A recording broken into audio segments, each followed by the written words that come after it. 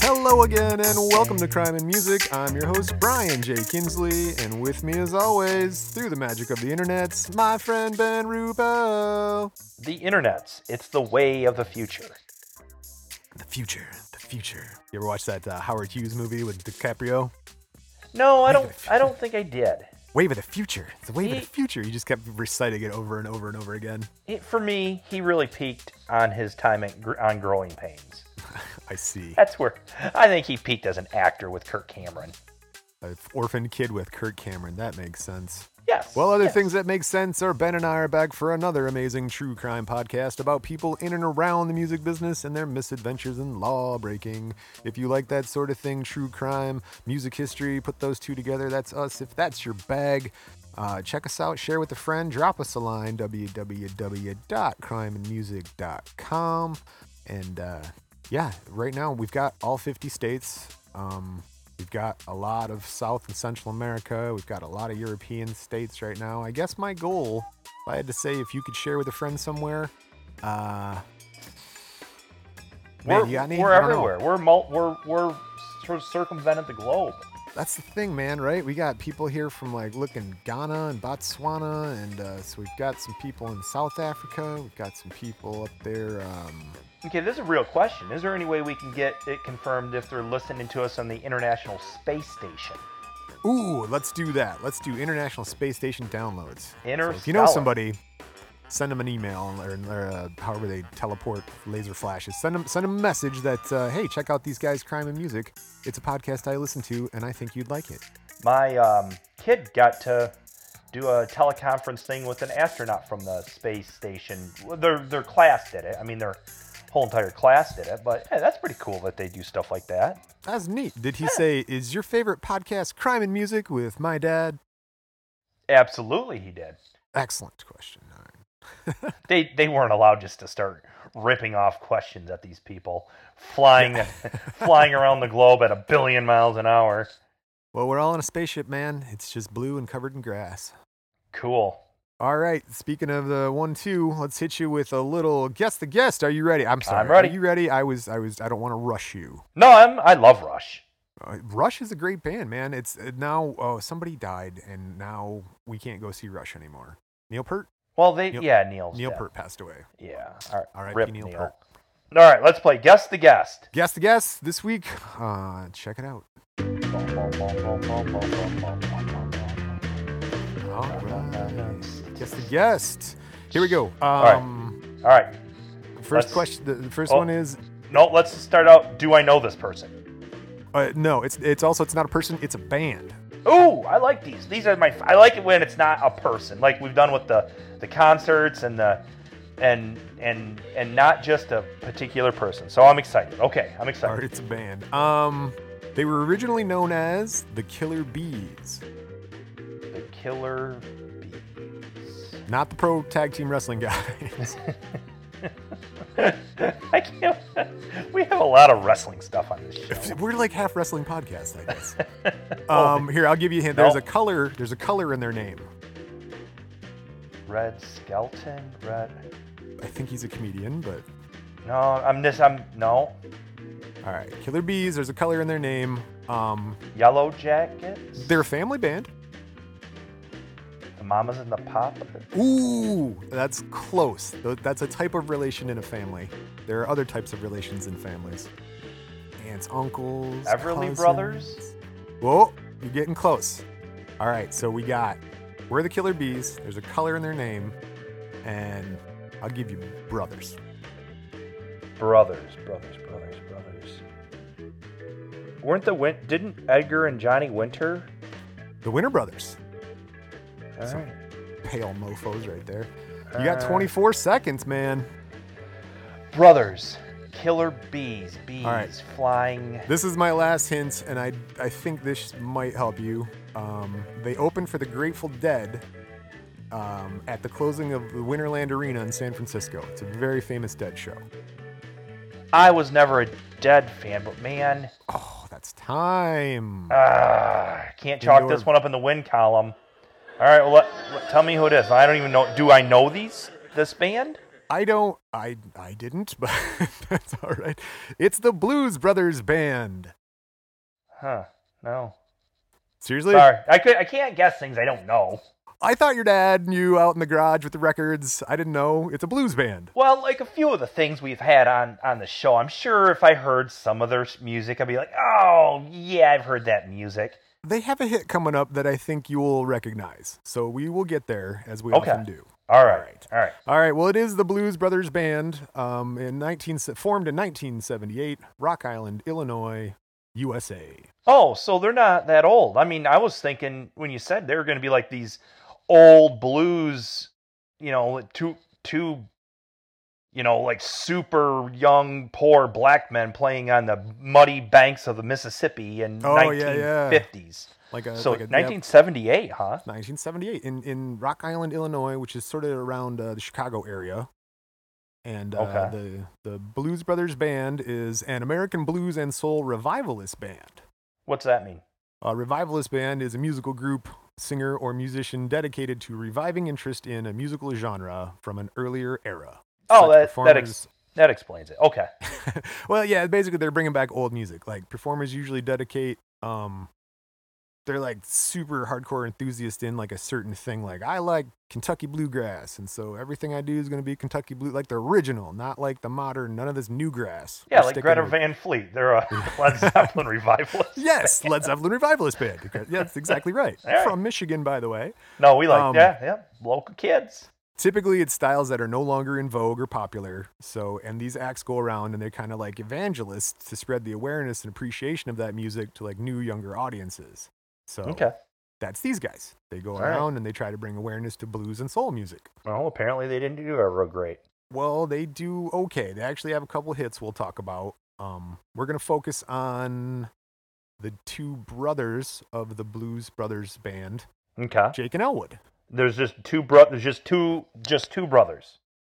Well, it's a whole band. There's like a horn section and guitars and drums and stuff, but then there's two frontmen. That's the word. The two frontmen are brothers Jake and Elwood. Got it. So there's only in the band. There's a lot of people, but the two main dudes are the actual relationship people. Correct. But fun fact: the Blues Brothers are not actually brothers. You've really just knocked down the house of cards here, Brian. What's that mean? I love the setup of that. These two dudes, they meet at an orphanage. Well, I mean, there's certain people. Hey, what's up, brother? What's up, brother? Oh, they're white guys too. They're white guys? Yeah, they're white guys. They're white guys from Chicago that play the blues. We'll get there, dude. Yeah, they're blues and soul music in a revivalist band. Oh, dude, it's interesting. It's a weird story. Here's the thing. They're the Blues Brothers, not brothers. Not brothers. Well, that's the hint you should have gave me. They're not brothers. They're not actually brothers, and you're like, well, I don't know now. Hey, I opened a beer at the beginning of the show. Did you hear? Yeah, I'm sorry. I'm sitting here. If for everybody that doesn't, the COVID thing, that's where we're at right here in this world. So, if you're listening to this a few years after we recorded it, you'll remember this time of COVID history. Time. So Brian and I got the computers all set up, synced up, Zoom going on, and we're doing it remotely, doing our best. Hope it sounds good. I think it sounds good. I think we're doing all right. That'd be great. All right. Well, talking about not great starts. I mean, I don't know. Maybe. These two guys meet at St. Helens of the Blessed Shroud Orphanage out in Chicago. Oh, they were orphans. Yes. Well, here's the deal. Let's start. Okay, 1923, there's a guy named Nick O'Banion. He is a rope string and twine entrepreneur in Chicago, and he bequeathed his factory, the Illinois Dragline Company, and the Chicago Pressed Metal Heads Milling Company to the Catholic Church of Chicago. And he stipulated it had to be used as a home for boys. And he had one sure thing. He's like, I have one rule that you must have if you want this whole deal to go down. And the thing was, quote, lights out by 9. Oh, okay. So some wealthy industrialist from the 40s, you said? 1923. Oh, the 20s. He gave this building to an orphanage, made it. He gave it to the Catholic Church of Chicago to be used as a home for boys. When you say home for boys, not like a prison home we've talked about before. I knew that was going to come up, right? I knew you were going to say that. No, this is like an orphanage, I guess. Okay. No, that's what I was getting to, because you said orphanage, and that's what I was thinking. So these two guys were orphans together. Yes. Okay. And they meet at the orphanage that was bequeathed by industrialist Nick O'Banion, and then it is turned into St. Helens of the Sake of the Blessed Shroud. Their first director was a sister named Mary Margaret Moses from the Mozambique Missions. Mary Margaret Moses from the Mozambique Missions. that sounds Wait, that's made what, up. That's what it was. She's the first director. It Mary doesn't matter. Mother Moses from the Mozambique Missions. Some alliteration going on there. I put a Mary in there. It's just Sister Margaret Moses. All right, you got me. Okay. I'm just used to Sister Mary. You're just anyway, St. Helens accommodates boys up to 8th grade. Then they go to the local high school. The nuns teach the 4 R's. Can you guess the 4 R's? Religion. Oh, that's Yeah. one. That's the last one, but yeah. Reformation. Okay. Did you get it? No. Rock and roll. No, this is blues. Not at all. Yeah. They were not tolerant of music. No, What it's do we- reading. It's reading, writing, arithmetic, and religion. So you got the 4th R. Reading, writing. Okay. Writing. R-I-T-I-N. Writing. And All right. arithmetic. R-I-T-H-M-E tick. Arithmetic. Each boy had his own iron cot, a chair, and a locker, a coat rack, and a kneeler. Arithmetic. Arithmetic. Arithmetic. You're still on the 4 R's. All right. Here's a normal day, which who knows what normal is anymore in today's world. Here's a normal day that consists of, this is the schedule about St. Helens. 7 a.m., you wake up, 7:45, prayers and breakfast. 9 a.m., school start. Noon, prayers and lunch. 2:30, school's out. I figure that's pretty good. Well, that's all right. 2:45, free play. 4:30, you got to prepare for the meal. Then 5 o'clock, there's prayers and dinner. And then 5:30, 6:30, you got organized play and study hour. Then 7:30 is recreational activities. 8:30, bath time. 9 o'clock, prayer. and Lights out by 9. Lights out by 9. They actually made that in honor of Nick O'Banion. That is the school motto at St. Helens. Lights out by 9. Lights out So, by 9. I like that. I'm going to put that in my household. Lights out by 9, kids. Lights out by 9. It's an old saying that they say from the 20s. All right, let's talk about Jake. He was one of the brothers in the Blues Brothers band. Born July 25th, 1952 in Dwight Correctional Facility, Illinois. He was born in the jail? Yeah, we'll get there. Birth name, Jacob Papa George. Jacob Papa George. Yeah, his mom, Artesia Georgie Papa George. 5'6", 120 pounds, age 27, Catholic girl, not married, not living with anyone, serving a life sentence at Dwight Correctional Facility. What'd she do? Murder. Oh, wow. A real crime. All right, we're getting right into the crime here.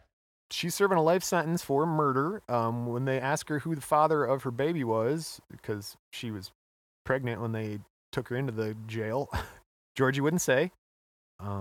While in labor with Jake, Georgie took a bad turn, and it was determined that she's not going to live through the delivery. Ooh.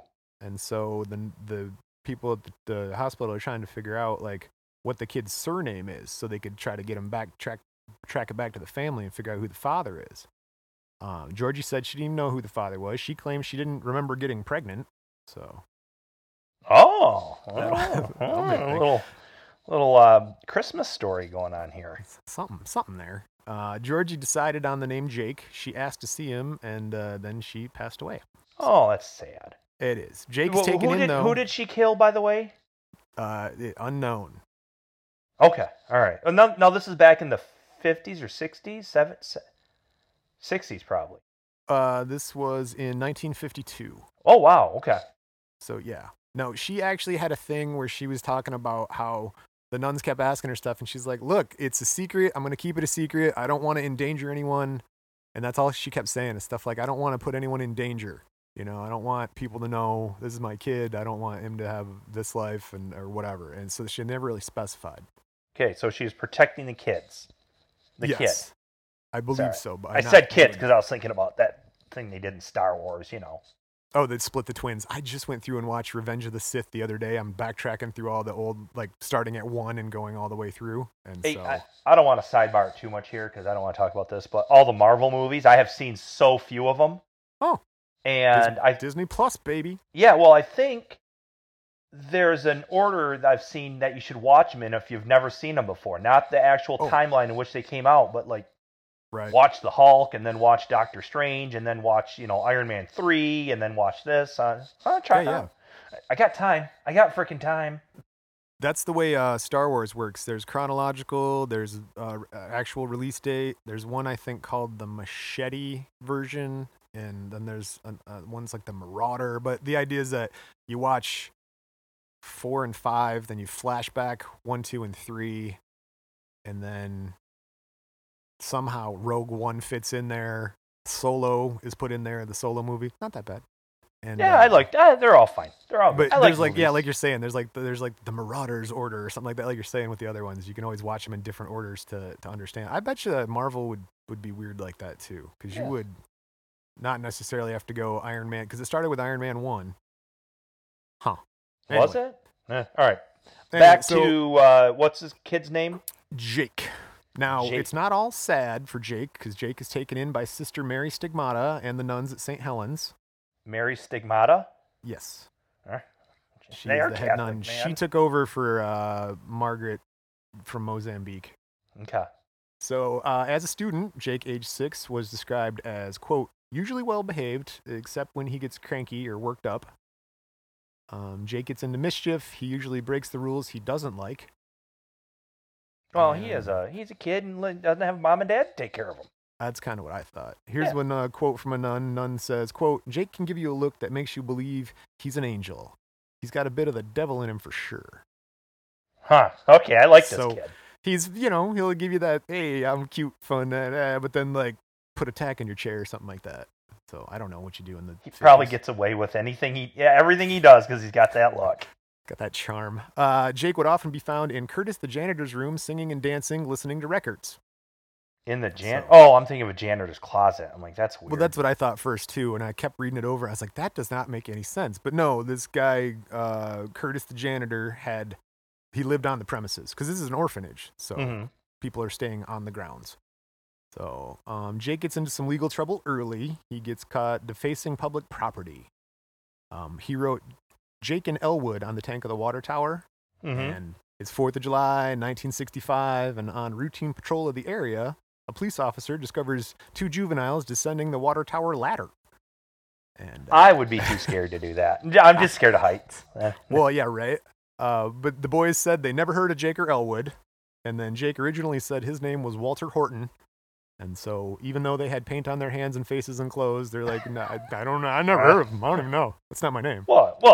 Seriously. So after a short inspection of the area, they found paint and brushes. They brushed it on there. They didn't spray it. This is 1965. They had brushes. They're just brushing it. So, yeah. Jake got into other legal troubles, more things like vandalism at the Calumet City freight yards, theft, vandalism again.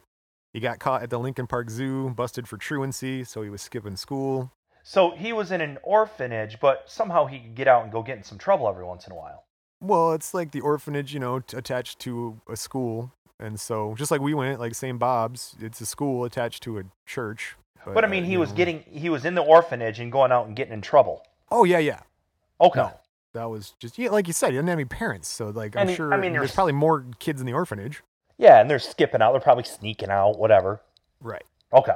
Let's see. We got more vandalism and resisting arrest. He gets probation for that one. So, drunk and disorderly at the Cook County Forest Preserve. What is that? He got probation for that. It's like a county forest like land. Like a park, right? He got drunk. I got an MIP in a park one time. Minor in possession. Oh, Senior skip day. We all were going down to Holly State Rec area. Oh, nice. That's And so, I mean, like 2 or 3 of us pull up, and we just go sit out on a picnic table, get like a 6-pack of beer. And I swear I don't know what we were thinking. Maybe I just told this to my kid the other day. We were driving through the park. And I was like, I got in trouble here. Yeah, a park ranger / DNR officer / somebody with a gun and a ticket book took all of our beer and gave us all MIPs. That would do it. We were there for, I don't think I had 3 sips of that beer. Dude. All right, so this is Jake. All right, we got a couple more. This one's interesting, I thought. That's why I wrote it down. He got busted for hitchhiking and resisting arrest on the Chicago Skyway. That's like a expressway. I believe so. I was hoping you would Yeah, know you're not more supposed to about the hitchhike Skyway on than the. me. No, the Skyway. I think I've driven on. It's it's an expressway, but it's way. They built it on like stilts to get around the city instead of just bulldozing buildings and stuff. Oh, they went up. They went up, yeah. Gotcha. Even their train system's called the L because it's elevated. It's above. Oh, that makes sense. In Chicago. He also one in Calumet, Chicago. He gets busted for shoplifting at the A&P and the Superette supermarkets. A&P. I don't think we have those anymore. I don't think so. I thought of that when I saw this in the research. I'm like, hey, I remember the A&P. Yeah. July 10th, 1965, Jake steals a delivery truck. He climbed the fence at the metal milling company, altered the ignition, and drove the truck off the property. Hotwired it. Basically. Altered the ignition. That's the report said. He altered the ignition. Basically, Jake has trouble with the law. He does what he wants. And now let's move on to Elwood. So I got a question, Brian. You're reading all these electronically now, not even postcards today. I couldn't get to the printer. My wife is using the computer to do online teaching and tutoring, so I couldn't get to the printer. Sorry, guys. They will be printed out because I have a master stack of just file cards. Yeah, fat stacks. I like flipping through them. I want to riffle through my cards right now. It makes up for it because I got to use the word riffle. So okay, or on even ground. All right. That was Jake. That was Jake. Let's move on to the other brother, Elwood. Elwood, like E-L Wood. Elwood, not Elwood's like blonde, whatever that was. What was that blonde thing with Elwood? Dagwood, and Blondie. Legally Blonde with Elwood. I got it. Thank you. All right. Elwood, October 9th, 1953. Peter Torkvel of Peter's Newsstand. He's just some guy who owns a newsstand named Peter. In Calumet City, Illinois. He's having a normal day at work, right? Selling magazines and newspapers. And this woman wearing dark glasses and a dark hat that sort of covered her face drives up to the newsstand in a black Dodge or Plymouth. Okay. That's like saying GM or Chevy. Right. Whatever. Peter says he reached out to give her the newspaper and sort of wait to give her the money. And instead of giving him money, she gave him a 3-day-old infant wrapped in baby blue blanket and then drove off. What? Yep. She paid for a newspaper with a baby. They got boxes now at like fire stations and at police departments where you put unwanted babies. Oh, I thought you were going to talk about a newspaper box. I'm like, yeah, you can get your newspapers from a box. I get mine online, but whatever. Responding patrolman Mike Delaney of the Chicago PD leads an investigation to find the baby's original family. Without success, they take him to the Department of Children and Family Services, and the little baby is named after the responding patrolman. They call him Elwood Delaney, and then he is turned over to the little baby, not the officer, is turned over to Sister Mary Stigmata at St. Helens Orphanage. Okay, so that they're both babies at the orphanage at about the same time. Basically, that's the thing. Okay. I think Jake is a little bit older than Elwood, but yeah. So Elwood actually gets fostered out on a couple different placements. At age 3, he is placed with the Glick family. They actually have a visit from Jake, though, and once Jake came, Elwood broke all of his toys and acted out, and so that only lasted like a month and a half. The Glick, like Jiminy Glick? Correct. Okay. And then at age 5, he's placed with the Mann family, 2 N's. M-A-N-N. They've been Man. 2 N's. All right. Sorry, I jumped again. The Manns have been foster parents. It's a man and a woman. The Manns had been foster parents for 10 years before. They had 40 different children come through their homes. How many? 40. 40 plus. 40? Yeah. Well, they're foster parents. Oh. Good for them. Yeah. After a week of Elwood being placed in their home, the Manns filed for divorce and returned all the remaining children that they had back to St. Helens. What was it? This kid's fault? That's just what it said in the placement paperwork. So all right, I don't know. We're led to believe it's his fault. Elwood was let's see here. School. Elwood was he attended school. Nuns noted that he was easily distracted, had a short attention span.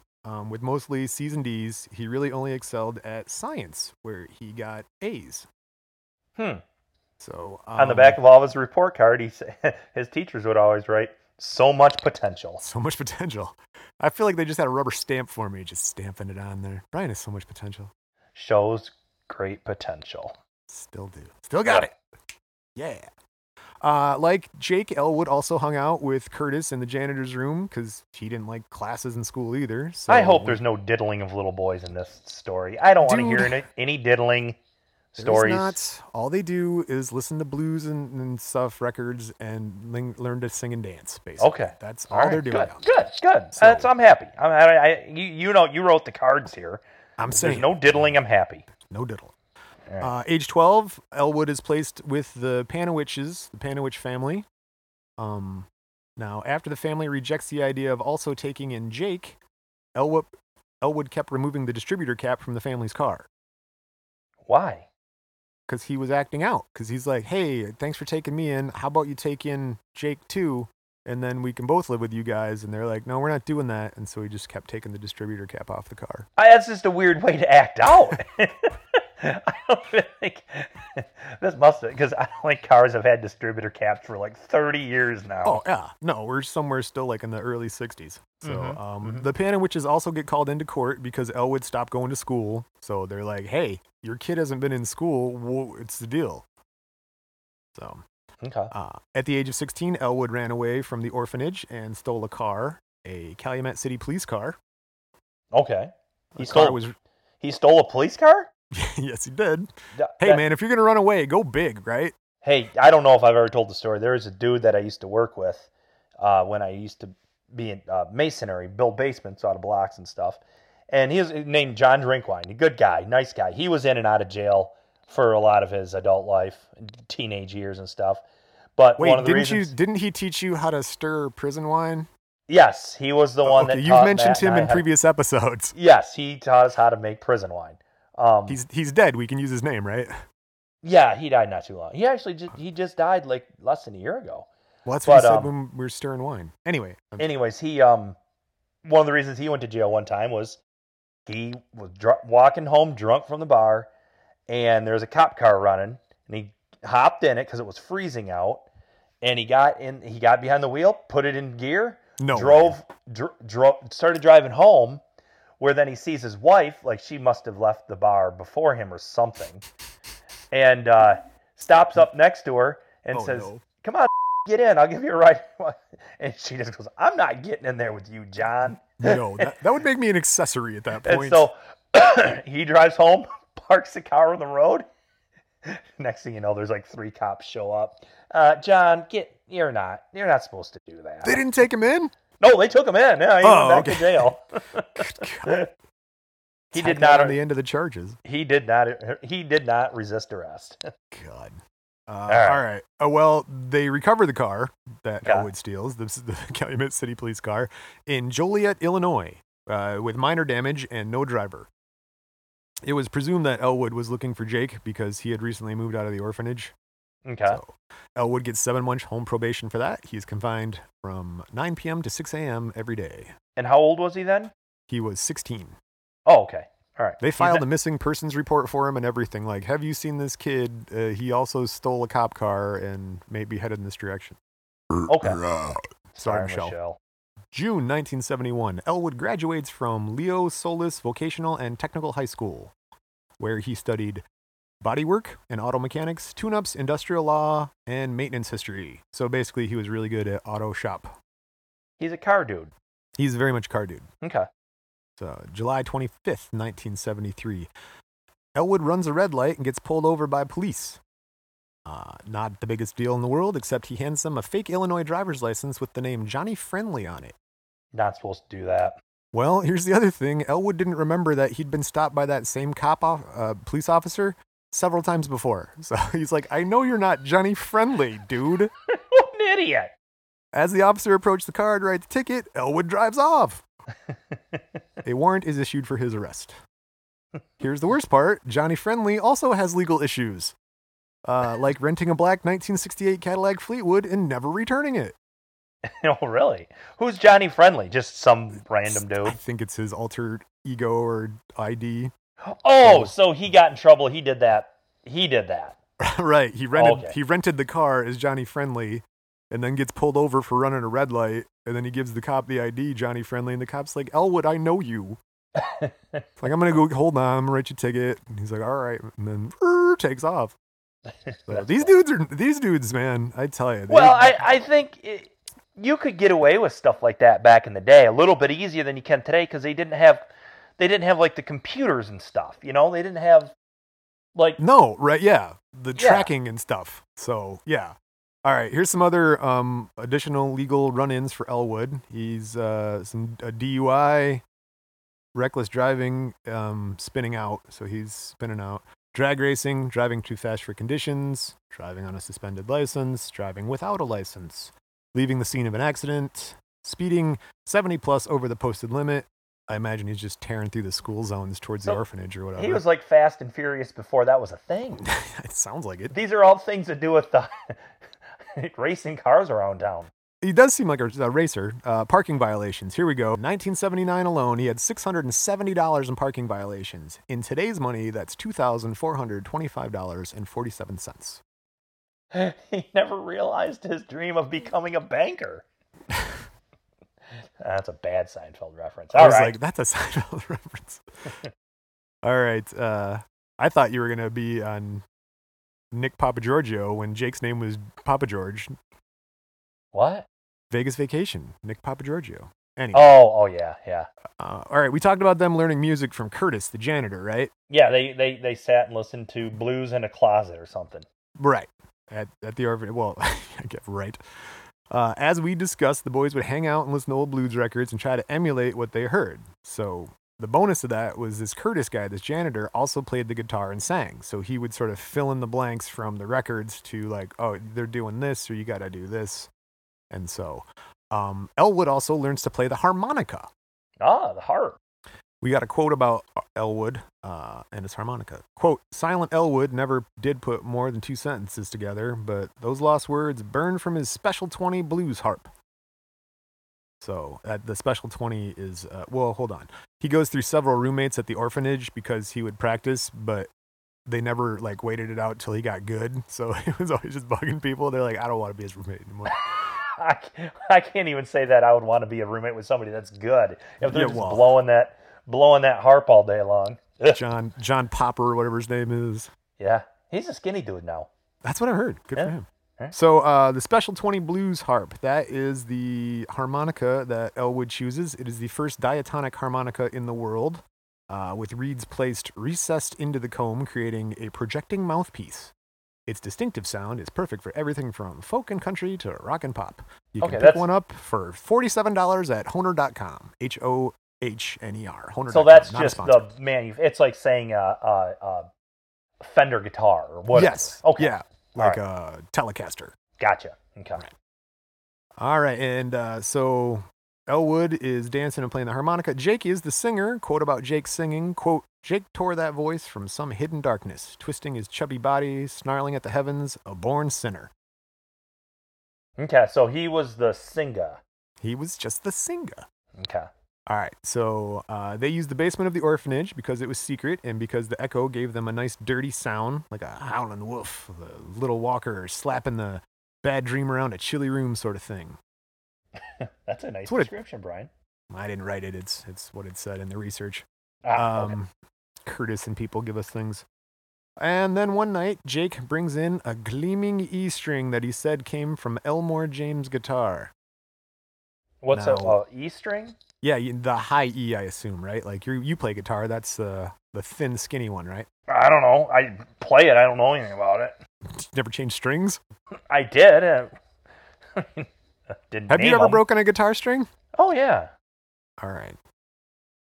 Well, all right, so he brings in one string? Sorry. He brings in a guitar string that is from the famed Elmore James, an American blues guitarist and singer and band leader, was known for King of the Slide Guitar, and so was noted for the use of loud amplification and his stirring voice. So he has this dude's guitar string.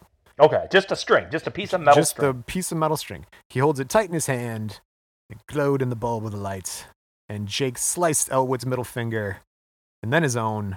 And the solo boys with soul in their blood were now Jake and Elwood Blues, Blood Brothers, the Blues Brothers. Okay, so that was their moment of coming together as one. Yes. They also both legally changed their names in 65. Jake goes with Jake Elwood Blues. Nice. And then Elwood just is Elwood Blues. Oh, okay. He didn't take Elwood Jake Blues. No, he did not. All right. All right. The boys now start a band in 1965 called the Ravens. The Ravens. Like the bird. The three-eyed the Ravens. Okay. Jake and Elwood had found some other kids to join their band. They had a guitarist named Dickie Black, a drummer named Scott Gruden, and the rumor had it that they actually practiced on the roof because the nuns didn't like them practicing in the basement. And honestly, people said they really only knew 5 songs, so kind of got repetitive after a while. It's like every group ever. That's when they start out. Oh, Right. This again, huh? We got a thing here according to this guy, Don Kirshner. Don Kirshner is quite possibly one of the 10 most successful and wealthiest men in entertainment history for much of the 60s and 70s. He was the host of a TV show called Rock Concert. What people said about Don was he wasn't the snappiest dresser, nor was he the smoothest talker or even the most clever negotiator, but that's Don. That's a terrible quote. Well, I think the guys were just making fun of him. But anyway, Don said, here's the deal. Don said, in 1969, Marshall Checker of the legendary Checker Records called me about a new blues act that had been playing the small, funky clubs in Chicago's South Side. Today, they're no longer an authentic blues act, but have managed to become a viable commercial product. They're talking about the Blues Brothers band? Well, it's the Ravens. Or the Ravens. Okay. Yep. So, when Jake, well, you know what? Before we get into this, let's take a break real quick, right? And so this is just the beginning. Yeah, I was going to say we're right here at the tip, right before they get kind of like their break, their big, well, not their big break, but a break, you know, and they're not just playing shitty clubs anymore. So let's take a break ourselves real quick with another one of my high school band songs. Take it away, 21 Days.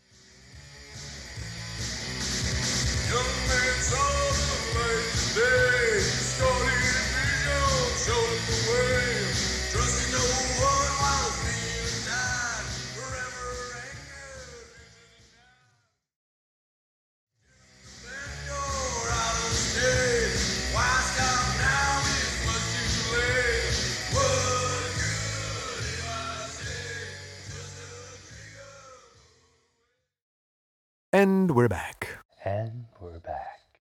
Well, I don't know why, but I always feel like when you come back, it should be like you're watching a golf match on TV, and it's like nice and quiet. You don't want to just be like, "Hey, welcome back to the Monster Truck Show." You know, like we don't have golf or monster truck shows anymore. We may never have them again. We got rid of all that. I went to a virtual monster truck show about a year and a little bit ago. Trucks driving around. All right. What else? You got anything else? You got something? No? All right. All right. So basically, these guys started out as a little crappy band, and then in the basement and the roof of the orphanage, and then sort of worked themselves up. And now they are, let's see here, they're working themselves around Chicago area, right? Mm-hmm. South Side. What does that mean when they say the South Side of Chicago? It's below the North Side. Is it on? That's not the water side. That's the east side, right? Or the east end? Or I think Chicago is kind of broken up into North and South Side, almost like two different cities.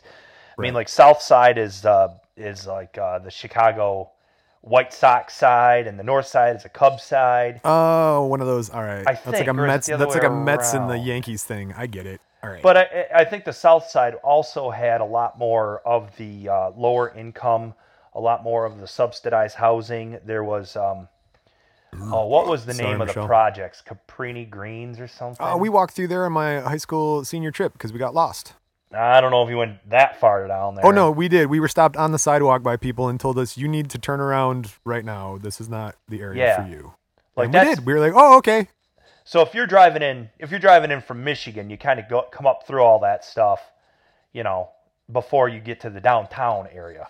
All right. Pre-downtown. So, I think when you say South Side of Chicago, it's more like saying Chicago. There's a man named Leroy Brown. There's a song. I knew the South Side of Chicago from somewhere. All right. So It's the rough and tumble area. They're playing the rough clubs, basically. And so when Jake could keep himself out of jail, Elwood would take time off at the Taser Factory, and those brothers rode the entire state. They played clubs, after-hour clubs, blacklight bars. They could play any place they found a stage, Morgan Park to the TikTok. They were out there jamming and working on their music. Word spreads quietly across the Steel Belt about these two men and the Pork Pie Hats who still play the blues. Pork Pie Hat is kind of like... That's what I was going to ask. What's a pork pie hat? It's like a Sinatra hat, kind of. And why is it called a pork pie hat? I don't know that part. All right, there's something for all of our listeners. They got homework. Go figure out why they call it a pork pie hat. All right, here's the deal, though. I should have told you, FYI, on Jake and Elwood, they wear black suits, white shirts, black ties, and the pork pie hat with Ray-Ban sunglasses. So they sound like a couple of Hasidic diamond merchants. It's Men in Black, basically, before that. Oh, okay. So, all right. With pork pie hats. With pork pie hats. I'm tempted to look up pork pie hat. I'm not gonna, but I want to. All right. Soon other musicians hear about these guys, and they come up to them. They're like, hey, you guys are doing the blues. That's cool. So I kind of like that, and I'd like to do the blues too. So this guy, the Colonel, shows up in Decatur at a show, and he's a guitar player. He's got his Telecaster with him. And then they pick up guys like the Shiv, Mr. Fabulous, Blue Lou, Bones, Triple Scale, and a guy named Crazy Gedwa. And he comes in one Saturday night.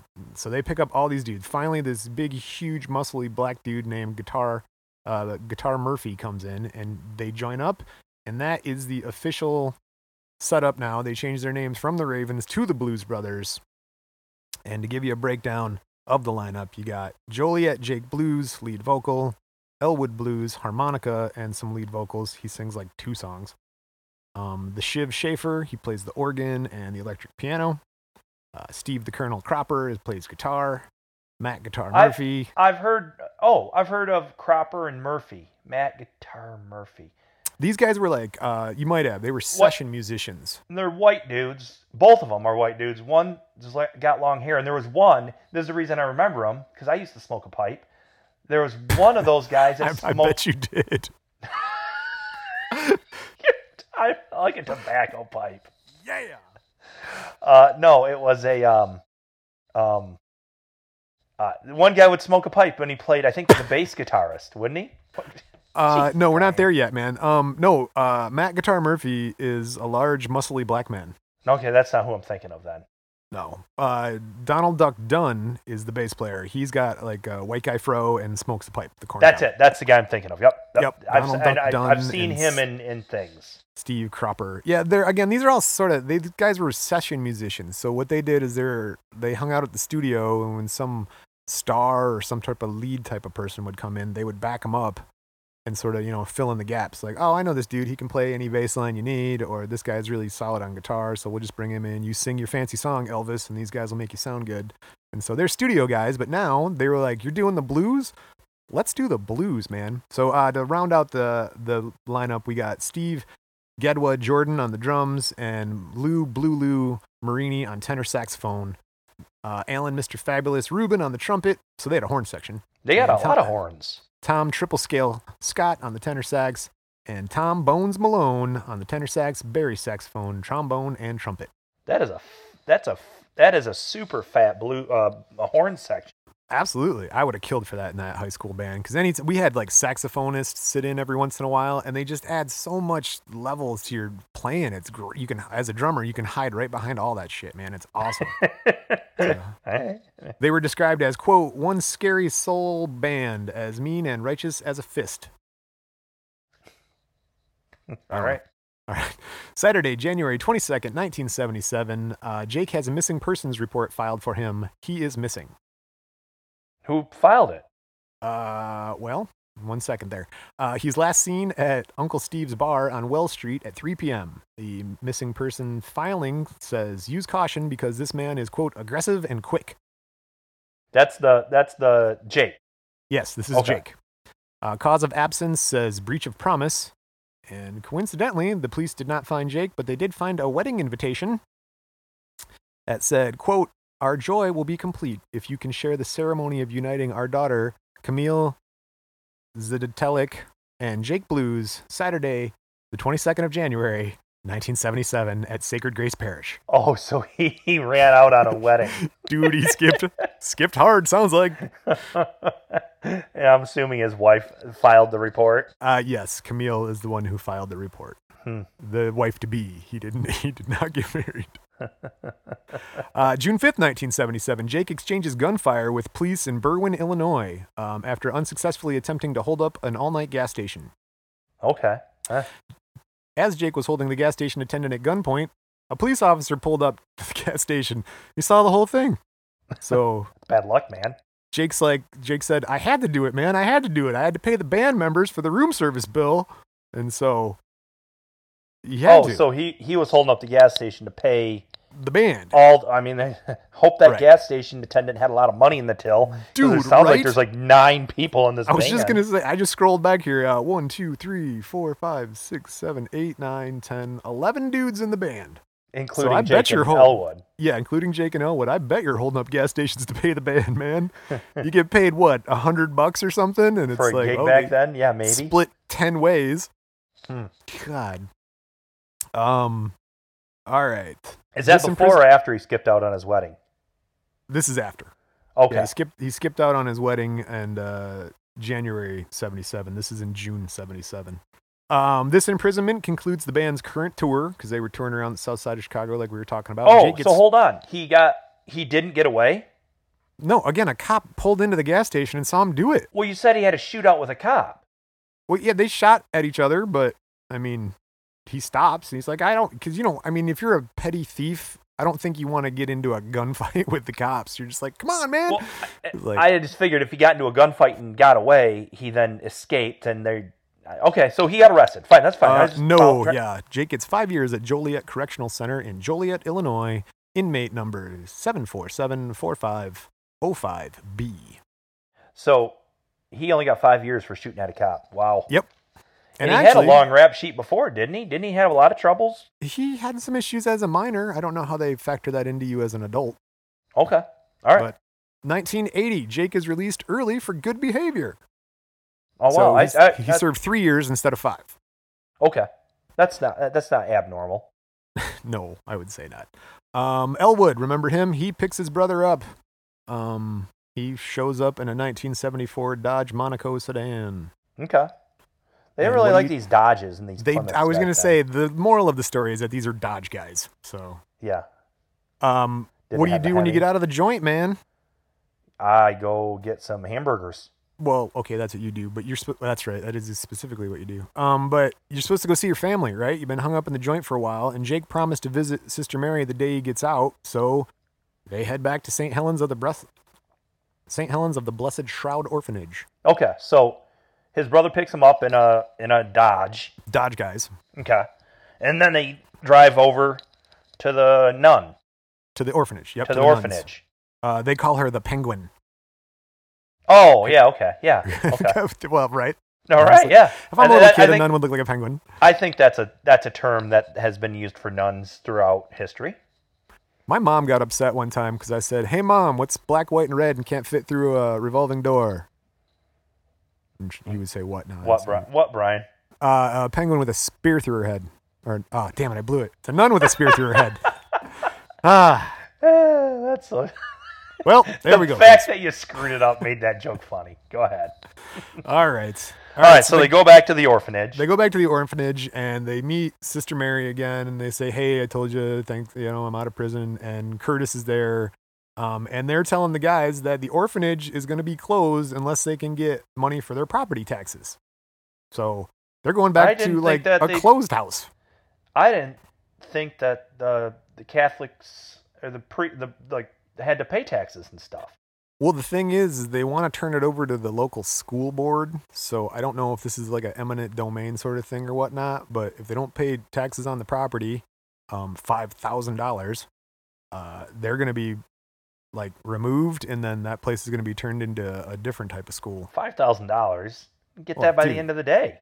Back in 1980, yeah. Well, that's the thing, right? Jake offers to steal the money, but Sister Mary gets offended, and then she's like, "I don't even want to hear this from you. If you can't help me for real, I don't want your help," right?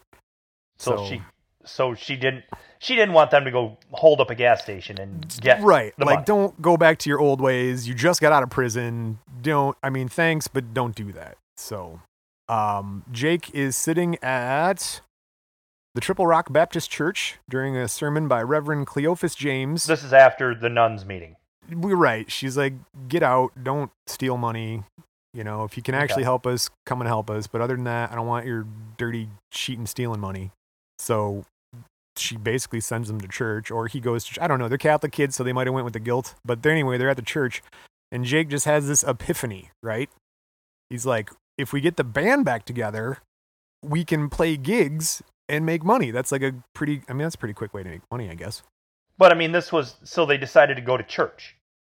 Well, again, yeah, they went to church after the nuns kicked them out, and they're like, what are we going to do? Because you wouldn't want to see your home, even if it was an orphanage, be torn down. And whose church? What church was it? It said it was Reverend Cleophas James at the Triple Rock Baptist Church. So these two Catholic boys go to a Baptist church. Baptist church. That makes sense. That makes sense. I think they're about as good a Catholic boys as you and I are, so I'm sure they're okay with that. All right. So, but while he's there, though, he's like, because they'll be doing the gospel music or whatnot, and Jake's just like, music, let's get the band back together, man, because they disbanded. Jake's in prison, so everybody goes their separate ways. And now they're on a mission from God. They're on a mission from God. Oh, they're on a mission from God. Well, they have 11 days to raise $5,000, or, the orphanage is gone, the nuns will be kicked out, somebody's probably going back to Mozambique. Okay. No, this lady wasn't from Mozambique. Her predecessor was. I'm just saying, if you're on the missions, that's where they send you if they probably don't like you, or I don't know. Oh, yeah, okay, yeah. All right, you got to do something. You don't have to... Right, you're a nun. You're not going to just give up a nun because they close your building. The poor custodian guy, he'd be just probably out on the streets. I'm sure you could get another job as a custodian, I'm going to bet you. But a nun, that's pretty much a single path. But you're just a nun. He was a custodian that had a place to live, too. Oh, that's true. Yeah. So, all right, the guys are driving back from the church to Elwood's place, and they run a red light. Of course, Elwood gets pulled over by a state trooper. This guy. Elwood is informed by the trooper that he has a suspended driver's license. Big shock. How did they know that he had a suspended driver's license? Well, he pulled him over, and Elwood gives him his ID, and just like the first time he did this, instead of giving him the Johnny Friendly ID, he gives him his regular ID. Oh, and he called it in. Right, called it in. So when he's calling it in, they make a run for it. Well, Elwood makes a run for it, I should say. Jake was with him. So, and then they have a high-speed car chase through Harvey, Illinois. This poor guy just gets out of jail, and his brother's tearing through the streets, running from the cops. Right. I'd be a little pissed off. I'd be like, they lose him at the Dixie Square Mall. They actually do lose the cops, like you were saying, because there's not helicopter patrols and freaking, all this tracking and stuff. So, yeah, first day out of jail, your brother freaking blows a red light and then gets in a speed chase with the cops, and you're like, dude. But they lose the cops, and they end up at a flop house. a flop house? What's a flop house? A flop house is just, it's like a shitty hotel, like a weekly hotel, Every area sort of got one. Oh, okay, just like better than living on a cardboard box store place. Right, it's a way out. I don't want to make fun of it too bad, but yeah, it's a way out. These guys weren't rich dudes. His brother just got out of jail, so it's at least, not on the streets. Okay. So they're at this, they're staying at the flop house. They lose the cops. They go through, let's see here. Cops go to their door just about. They find him in the morning because Elwood gave him his actual ID, so it has his address on it. So they find him. Right as the cops are about to bust through, the freaking whole entire floor falls through, and their hotel floor, the second floor, falls down to the first floor. For real, right? The building is actually like structurally unsound. They live in a bad part of the old town, I guess. I didn't really say, but the second floor collapses, and everybody falls down to the first floor. So the building collapses, and people are in this thing. They're in this thing. It's a hotel, like a week stay hotel. Huh, nice place. Well, I guess week stay. Yeah, I did not mean that pun. So before the dust settles, Jake and Elwood get up. They're like, thank God we're alive. And then Jake's like, well, okay, God, we're on a mission from God. So they continue on. They're indestructible. Well, they're on a mission from God. I mean, they just walk away from a collapsing building. If you think that, yeah. I mean, that's like, if I'm on a mission from God, then I should be indestructible. That makes sense. That's where they're at. Okay. All right. I don't know. It worked. I don't know. Again, it's Chicago in the 80s. So who what knows? happened to the cops? Did anybody get killed? No, it seems like the cops got some injuries. It all depends.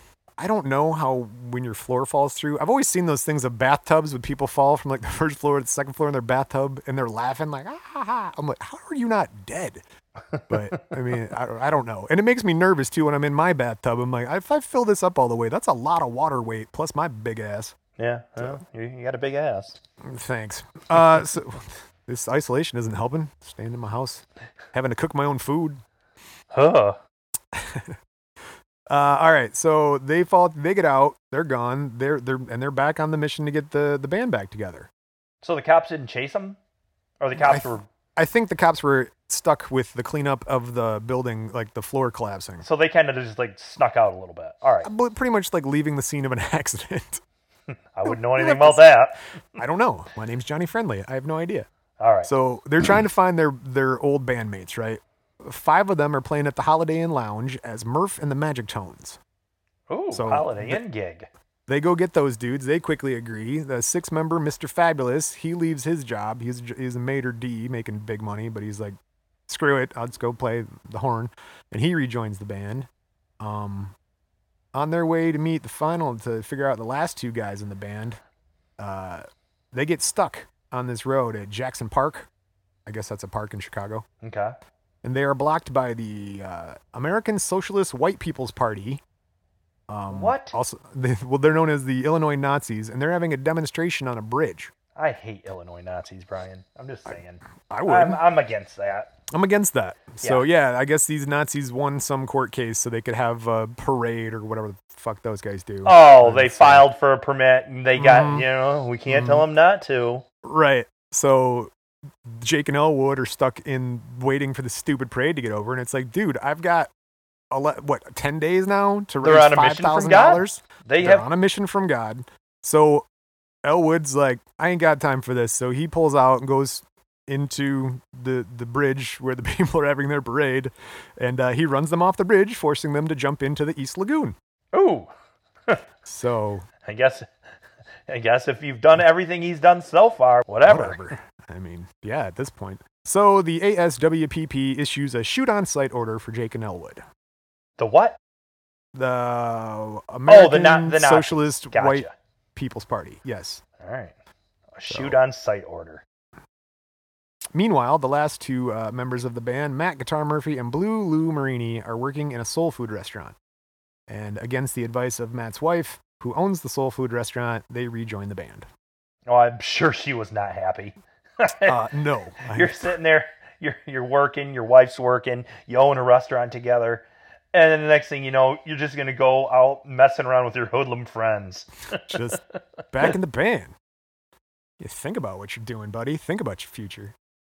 All right, the guys need to make some money because now they got the band back together. Like, everybody's in. They got 9 dudes or 10 or whatever it was. And they got it. And so now it's time to make the gig, finish the mission from God, get the Penguiner money, and save the orphanage they grew up in. So, okay. What do you need a gig? You find a gig. Jake takes the guys out kind of a long ways out of Chicago, and they end up at a place called Bob's Country Bunker for a gig. They got themselves a gig at a country place? Yes. Bob's is a famous honky-tonk known for having both kinds of music, country and western. Ah, yes. Both kinds. Famous. So Jake and Elwood go in, they introduce themselves, they get around a drink, and they start to set up. But there's something weird on this country stage, right? There's chicken wire surrounding the entire stage. Like a UFC octagon. There's just like a cage around the stage. Okay. Why? Can I ask why, or am I going to tell me why? Well, I'm going to tell you why. So basically what it turns out is that in these honky-tonks, when the crowd doesn't like you, they throw beer bottles at you. And when the crowd likes you, they throw beer bottles at you. So it's to protect the bands and keep them playing. And the Blues Brothers band was not used to this, and it was a bit of a rough start at Bob's, but they eventually went over the crowd, and in the end, they have a good night. So, okay, all right. Even if you walk in and there's chicken wire, don't be prejudging. Just be like, oh my god, okay. So they're making money. Had a good night. Well, almost. When it's time to wrap the night up and they go collect the money, they're supposed to get paid $200 for the night, right? So everybody gets $20. Only $200. Well, it's 1980, and you got 10 dudes in your band, and But- you're a blues band playing in a country house. So I'm just putting the numbers. $200. yeah, The rest of the band doesn't want to play. They want to get some money too. But I think they're doing a solid for their buddies. But you got to get to 5,000. You just don't have enough time in the day to do that if you're getting these $200 gigs. $200, 10 days. I Right? feel like that's not enough. That's not enough. All right. Well, here's the problem though too: is they got paid $200, but they drank $300 worth of beer. I have actually done this at Churchill's with my band. They were going to pay us $200, and we drank $200 of beer, and we just called it even. I would assume the band would drink for free. Well, that's right. That's why I said that, because they came in and had a round, and some places will give you one round, even two. We used to get 2 pitchers at Churchill's, and then the rest was on us. And so, yeah, you can totally drink more than you earn. I've done it. Matt gives away beer at his place. Like the groups don't pay anything. Yeah. Some do and some don't. Like there's some right. There's a couple local guys that'll come play basically to drink, and they drank. Well, that's not a bad gig if you're a local musician and you're just looking to Yeah, it's not a bad have a gig night for out Matt. at the house. Yeah. So Jake and Elwood tell Bob they're going to get a collection from the band, and then they bail and leave the scene. Bob's the owner of the bar. Bob's the owner of the bar. Big Bob's bar, whatever. Bob's Country Bunker. So Bob, they walk back to go get money from the band, and they tell the band take off, and then they take off. So basically, they dine and dash or hot lunch Bob on the $100 they owe him. So on top of that, the Blues Brothers wasn't even supposed to be the band that night. What? They stole a gig from Tucker McElroy and the Good Old Boys, an actual country band at an actual country bar. Yeah, where in the hell was Tucker at? I mean, Tucker's RV had trouble, so they were late, like missed the whole night late. And so, oddly enough, they come pulling up. Tucker meets Bob in the parking lot at Bob's Country Bunker because Bob's like, who is the band tonight and what the hell's going on? So Bob tells Tucker. Tucker's like, okay, the enemy of my enemy is my friend. So the Good Old Boys team up with Bob, and they're going to go track down the Blues Brothers. Because I think the country boys want to whoop their ass for stealing their gig, and Bob wants his $100 in beer money. Okay. That seems fair. Well, it doesn't sound too unreasonable when you think about it. Bunch of cowboys loading up, bunch of hillbillies got guns. Let's go. You said somebody had an RV? Yeah, they travel the country in an RV, so they take their RV. Now, as we just talked about, Jake and Elwood realize they need like a big gig to raise the money because this nickel and dime stuff isn't going to work, and drinking more than you get paid, they're never going to get the money they need. So they call their old booking agent, and he's like, I'm going to give you one shot. You can book the Palace Hotel Ballroom north of Chicago. Okay. I guess north of Chicago is better, south Chicago. I don't know. I've never heard of it. Whatever. All right. Oh, it's part of those ballroom things. Remember we were talking about this, like people own the Palace Hotel Ballroom, people own the Wintergate Ballroom, and like ballroom shows. They were like medium-sized concert halls. Yeah. Okay. Yeah. So you got to promote your show. So the Blues Brothers get a loudspeaker and they put it on top of the car and drive around just shouting at people like, hey, come to our show tonight. Hey, you on the sidewalk, come to our show. I had that in my old Monte Carlo. I didn't have a speaker on top of my car. I had them under the hood. Inside the cavity of under the hood, so I could yell at people. That was fun. That was a lot of fun. I've had a couple buddies who's had that little CB to outside speaker thing, and that is a fun sort of toy. Oh, I wonder if you get in trouble now for it, I imagine. I think I could have gotten in trouble back then. Because, I mean, we'd be yelling at people at stoplights ahead of us. Hey, go. I dare you to go. No, yes, I'm talking to you. Don't look back at me. Go. Rat was holding a conversation with a lady on the sidewalk right in front of the Little Caesars in Flushing. God. And you too. That was fun. You two in cars. Yeah, so you get it. That's what they're doing that. But see, when you're doing that, when you're going out there yelling out where you're going to be, everyone's going to hear that. So now the police know, the white people's party people know, and the country band knows where they're going and where they're going to be. Oh, so they're doing a little guerrilla marketing.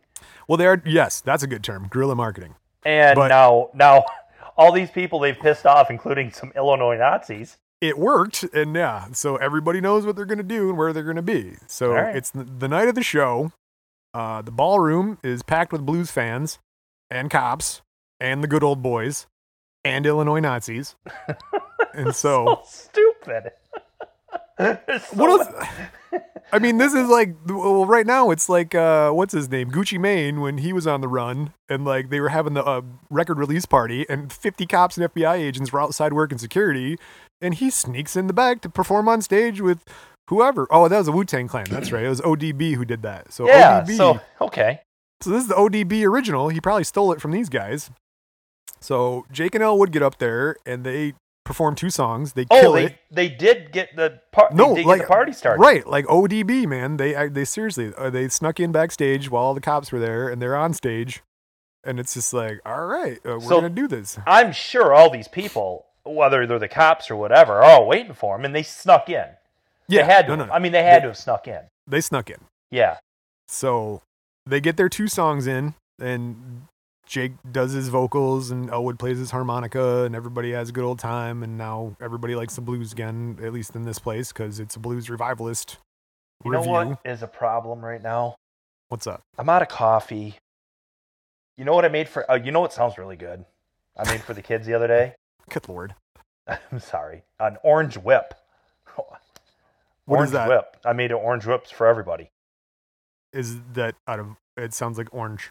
It's like an orange juice, but it's got, like an orange Julius, orange whip. Not a sponsor. Yeah, they're good. Well, fine. All right. People are drinking orange whips for you, Ben, at the show. Having a good time. Everybody's having a good time, right? Everybody likes it.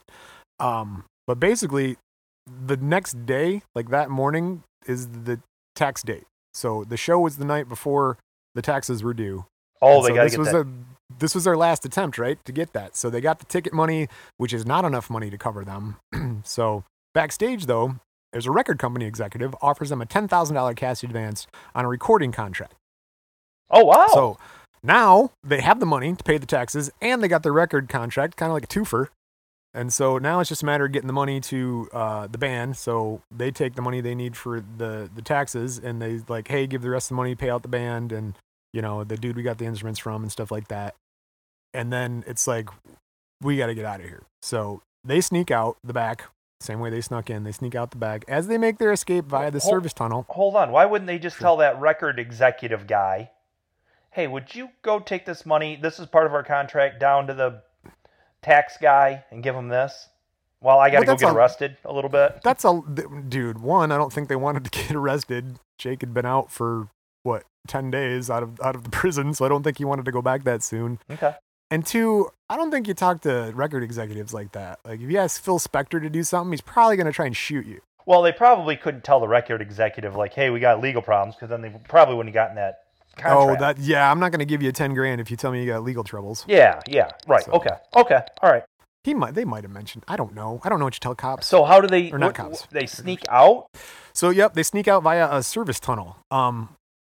There was a dude backstage who's like, "Hey, I used to bounce here back in the day, so this is the way we used to, take people in and out of here." And so, okay, cool. They had a secret entrance. Right. As they make their escape in this service tunnel, right, they are confronted by a mysterious woman who shoots a volley of M16 rifle bullets at them. Who is this lady? Well, it turns out to be Jake's ex-fiancée, Camille Zadetalek. Oh, so that's the person that's filed the missing report. Yep. Missing persons report. She found him. It took her a couple years, but she tracks him down. That's tenacity right there. Move on with it. I mean, kind of. I don't know. She got a lot of stick-to-itiveness. She's my true princess, Brian. I guess. Stick to it, Camille. Jake talks to her, offers a series of ridiculous excuses, and she accepts them because he's got that angel look. That's a callback from earlier in our show with he could just look at you and get away with murder. Baby, I love you, baby. Baby, that's what I would say. They continue their mission from God because we're not quite done yet. So they've got 90 miles to go back to Chicago. They've got dozens of state and local police who filed out of the Palace Ballroom chasing them. They've got the good old boys chasing them. They've got Illinois Nazis chasing them. I hope they topped off their gas tank before they left. You never know. Get eventually, some snacks.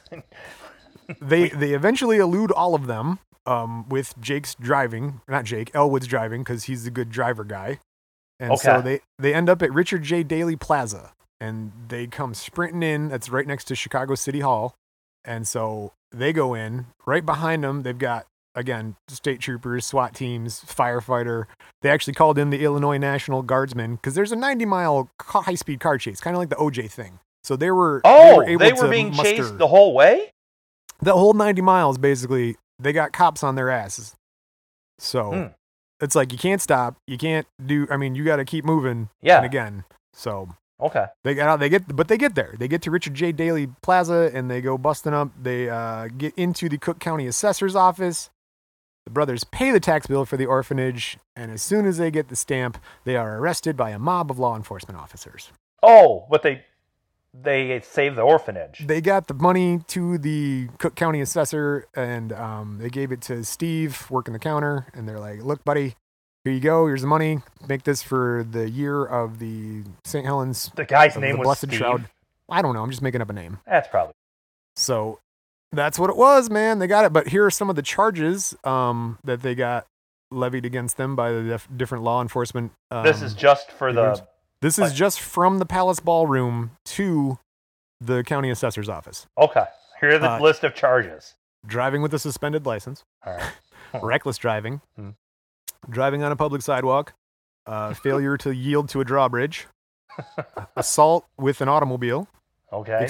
exceeding speeds of 120 miles an hour, resisting arrest, driving the wrong way down a one-way, exceeding speeds of 100 miles an hour on Lower Wacker Drive, making a U-turn at speeds of 100 miles an hour, reckless driving in a public parking lot, failure to obey traffic signals and signs, reckless driving to evade police, leaving the scene of an accident, failure to yield the right-of-way, and improper use of hand signals. What is that? I don't know if they're giving him the bird or if he's like making a left, I don't know. Oh. So Jake and Elwood are convicted and sent to Joliet Correctional Center in Joliet, Illinois. Okay. Here's the thing, though. They busted the band, too. Oh, the band all got. They didn't do anything wrong. Well, we'll get there like a card here. See, we got the Colonel Steve Cropper, the lead guitarist. He told the cops he was only filling in for the night and that the regular guitar player had the flu. So he's like, I'm not with them. And then he's like, I'm Amish, actually. I've never heard of the Blues Brothers band. So they didn't believe him. All Took right. him in. Tom Bones Malone on the trombone. I did that good. He escaped arrest at the ballroom, but the cop noticed a guy hitchhiking down southbound on the I-94 carrying a horn case. Like, we're looking for guys like you right now. And he's like, no, I'm a student at the University of Illinois. I'm on the marching band. I've never heard of the Blues Brothers band. He is arrested when they find weed and paraphernalia in his horn case. The rest of the band's brought up on charges like harboring of fugitives, inciting a riot, possession of narcotics with intent to sell, and contributing to the delinquency of minors. Oh, this is worse than Canned Heat. Dude, Canned Heat actually got a lot of traction. I like that one. The band and the Blues Brothers are arrested and all put in prison. Oh, in Joliet. Believe it or not, they are in Joliet. While at Joliet, 4 units of the National Guard are deployed to the correctional center because there was a disturbance in the dining hall. What did they do? During the inmate talent show, the Blues Brothers band wanted to play, and acting warden Warren Ward. Acting Warren. There's a lot of alliteration in this story. Warden Ward said, quote, "We agree that Jake and Elwood Blues only play one song, a nice slow ballad. But they just went ahead and made the whole place go crazy. I really don't know how it happened." During the show, the inmates took one guard hostage, but released him when prison officials agreed to get a better sound system for the next talent night. So now remember, the Blues Brothers did sign a record contract with Clarion Records of Boston and plan to record it while serving their time. Oh, Warden Ward said, quote, "These boys will do their singing in isolation for the next few months," end quote. Did they ever get their album? Yes, here we are right here. Highlights from the Blues Brothers band. They had an album called Briefcase Full of Blues. It reaches #1 on the Billboard 200 and went double platinum. Oh, wow. They opened up for New Riders of the Purple Sage and the Grateful Dead at their closing show of Winterland Arena in San Francisco. That's one of my clues for you. Yeah. Two of their singles, Rubber Biscuit reaches number 37 on the Billboard Hot 100, and Soul Man reached number 14. So I think Soul Man might be the one you were thinking of. Yeah, I I've heard that. Yeah, Yep. I'm a Rubber soul Biscuit. Man. Okay. Yes, with the horn section. Yeah. Yep, that's exactly right. Rubber Biscuit is worth a listen. You really should listen to it because the words are like, do you know what a wish sandwich is? A wish sandwich is when you have 2 slices of bread and wish you had meat. And he just starts singing it. It's really crazy. Elwood does it, man. And I'm like, oh my, because that's like one of the 2 songs he does. So Rubber Biscuit reached number 37 on the Hot 100. Check that out. Their first album sold 3.5 million copies in total. It is considered amongst the highest selling blues album of all time. I gotta have heard. I can't believe I don't know who these guys are. It's a blues band from the 80s, dude. I'm not surprised, to be honest with you. I can't believe I've never heard of these people. Well, you heard of Soul Man. I think I've heard of it. I feel like that's a cover, though. I don't think they wrote it originally. Well, that's all. I think a lot of the Brown song. blues is like that. So yeah, no, they do, and that's the problem with it too, right? You don't get a lot of standouts because they actually, you know what? Wow, I like the blues because the music is the actual star, not the performer. You're right. That's why you don't hear about a lot of these cool bands. Yeah. Okay. So, greatest selling blues record of all time amongst. And we have a quote from Elwood Blues. Quote, "It's 106 miles to Chicago. We got a full tank of gas, a half a pack of cigarettes. It's dark and we're wearing sunglasses." All right. Hit it. The Blues Brothers Band, everybody. Woo! Well, no, it goes like this. Yay, now there's clapping. Oh, See, yay! clapping. Woo, clapping. I see it on the All screen. right. Ric Flair. All right. Well, that was That's fun. the Blues Brothers Band, right? Well, I wanted somebody who actually had some crime because I know that the last one we did didn't have as much like canned heat or whatever. Some of the ones don't have as much crime in them, so I picked. They had crime. The Blues Brothers had crime Yeah, they did. throughout. I like to pick a lesser known band with more crime as opposed to a more well known person with less crime. So That's now a we've lot done of. They had a both. lot of crime going on. Yeah. So Well, that was there fun, you go. Brian. There you go. I know. I'm gonna go check this band out. Yes. Check out the Blues Brothers Band. They do like alliteration. I wonder if there's any video of them because I can't picture these guys. When we first started, I was like, just putting a couple black dudes in my head. The Blues Brothers. Well, right. That's what it sounds So like. But no. I'm hoping there's some video of them I can watch or something. There's That'd be some good. there's some things on YouTube and stuff like that. Okay. So and Yeah. there's some I don't know. There's some footage I tried to go to the library for, and then the library closed. Not like for the day, like forever. For the Like, COVID. So, right. So I was trying to look up stuff on blues and stuff like that. I'm like, I'm struggling with this. This is not my genre. And then the next thing you know, this librarian's like, oh, we can pull you these resources. I'm like, oh, cool, thanks. And then she's like, I'll call you next, or this is like a Friday. She's like, I'll call you on Monday. And then I went by the library. It's like, library closed indefinitely. So what the hell do I do? they got something from another library and you waited I didn't for get it. Get it? So, yep. Because you go to That's libraries right. so often. The one time you freaking want to go. Oh, I had to sign up for a library card and do a whole thing, and I did, and I had like a WordCat number, and I do my research, man. I'm pretty good on the internets, and so yeah, it was, I don't know, but because we said library, we're gonna close up this one. I don't have any feedback for you. I'm sorry. That's okay. I'm sorry.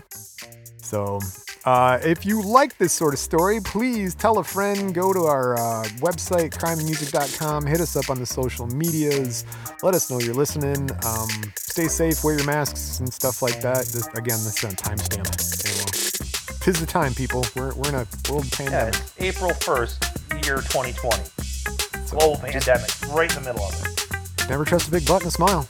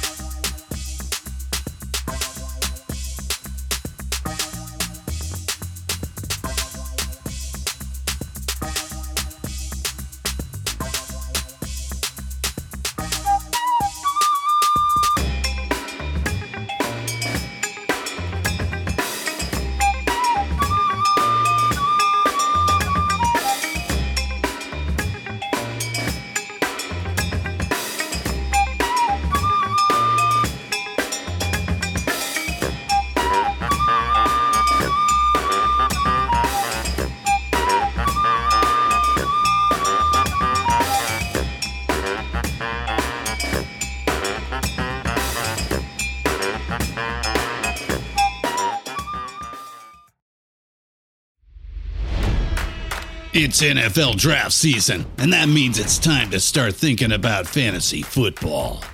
FantasyPoints.com features industry-leading experts and prognosticators using proprietary hand-charted data to help you score more fantasy points. FantasyPoints.com is the place to go for whatever kind of fantasy football you play. Whether you play fantasy football, daily fantasy sports, or do a little bit of everything, Fantasy Points has the meticulously researched content to guide you to victory. And why wait for the fall? Fantasy Points also covers the new spring football league, the UFL. Join the guru, John Hansen, Scott Barrett, Joe Dolan, and other massive names in the fantasy football universe with an exclusive offer. Use code Pantheon for 15% off any Fantasy Points package, including the all-in package, with access to every article, tool, and data nugget that Fantasy Points has to offer. That's FantasyPoints.com and code Pantheon for 15% off at Fantasy Points. FantasyPoints.com, code Pantheon. Score more fantasy points.